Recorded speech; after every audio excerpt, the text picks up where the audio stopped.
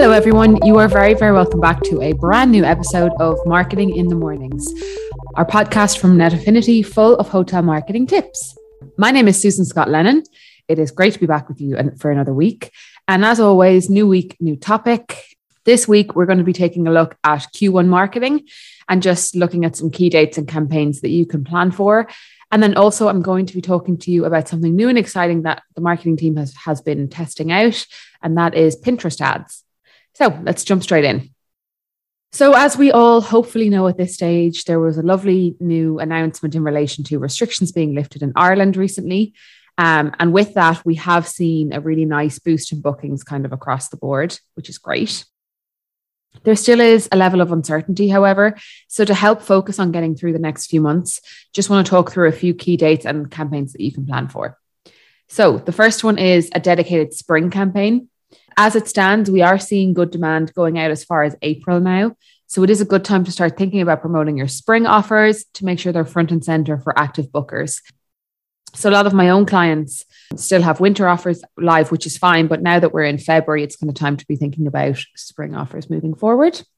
The next kind of key date to look out for is the February midterm. So that falls on the week of February 21st this year.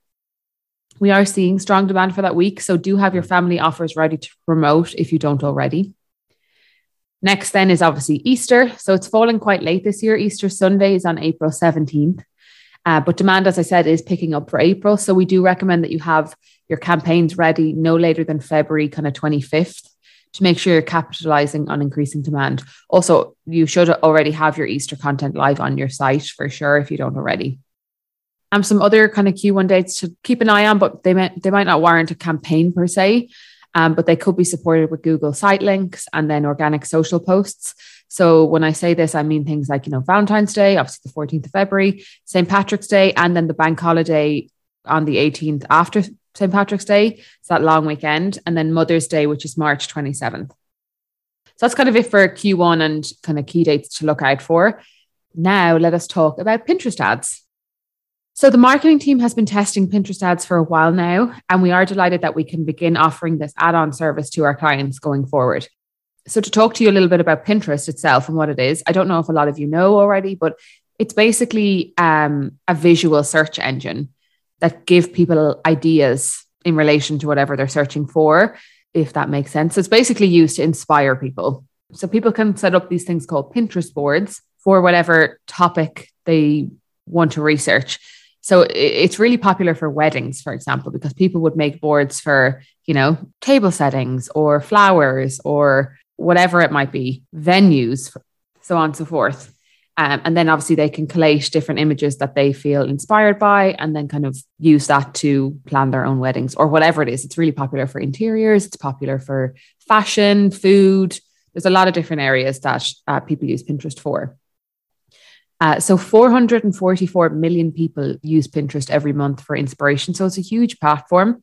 And its audience does range from Gen Z students to retirees. So there is a really big audience spectrum there as well. While men is a growing audience on Pinterest, women still do make up about 60% of users. So it is more skewed towards females. And interestingly, Pinterest also offers a remarketing option, which allows you to meet your own customers on an additional platform. So this means that if someone comes onto your site and doesn't actually follow through at making a booking for whatever reason, we can then retarget those ads to show to them on Pinterest, which is pretty cool. So keeping on the track of what campaigns should you consider for Pinterest, as I said, Pinterest is really, like, to put it in context of a hotel. Okay, well, this is all fair and well, people are looking up recipes, but how can I actually use this for my hotel? So Pinterest is actually such a popular search engine for weddings and wedding planning. So if your property is a wedding venue, Pinterest would fit perfectly within your wedding marketing strategy. We've also actually seen some success for both rooms and voucher campaigns, but weddings is definitely the front runner because obviously for visual reasons.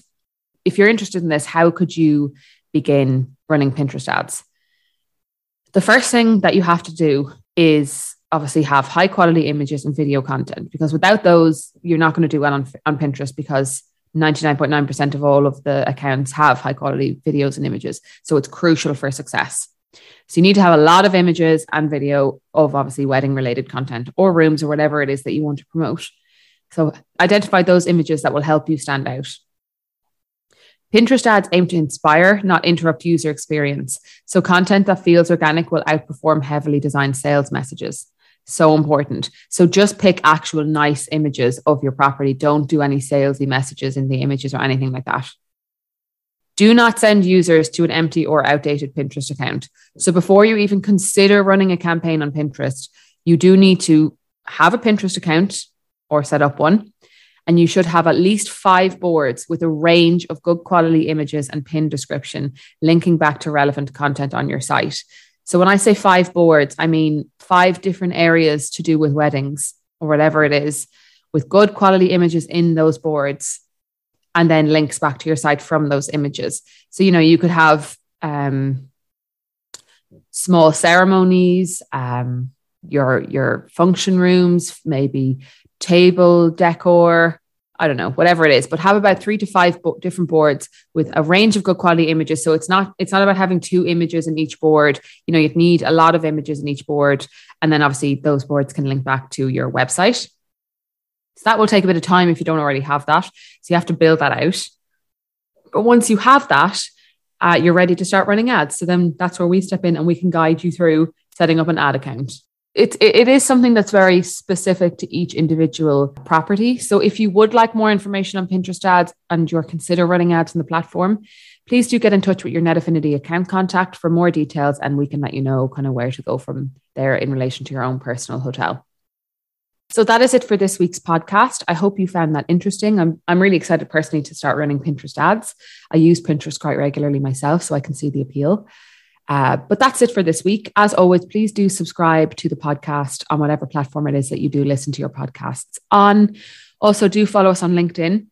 As always, I will be back next week with a brand new topic. Until then, stay safe and I will see you all soon. Bye for now.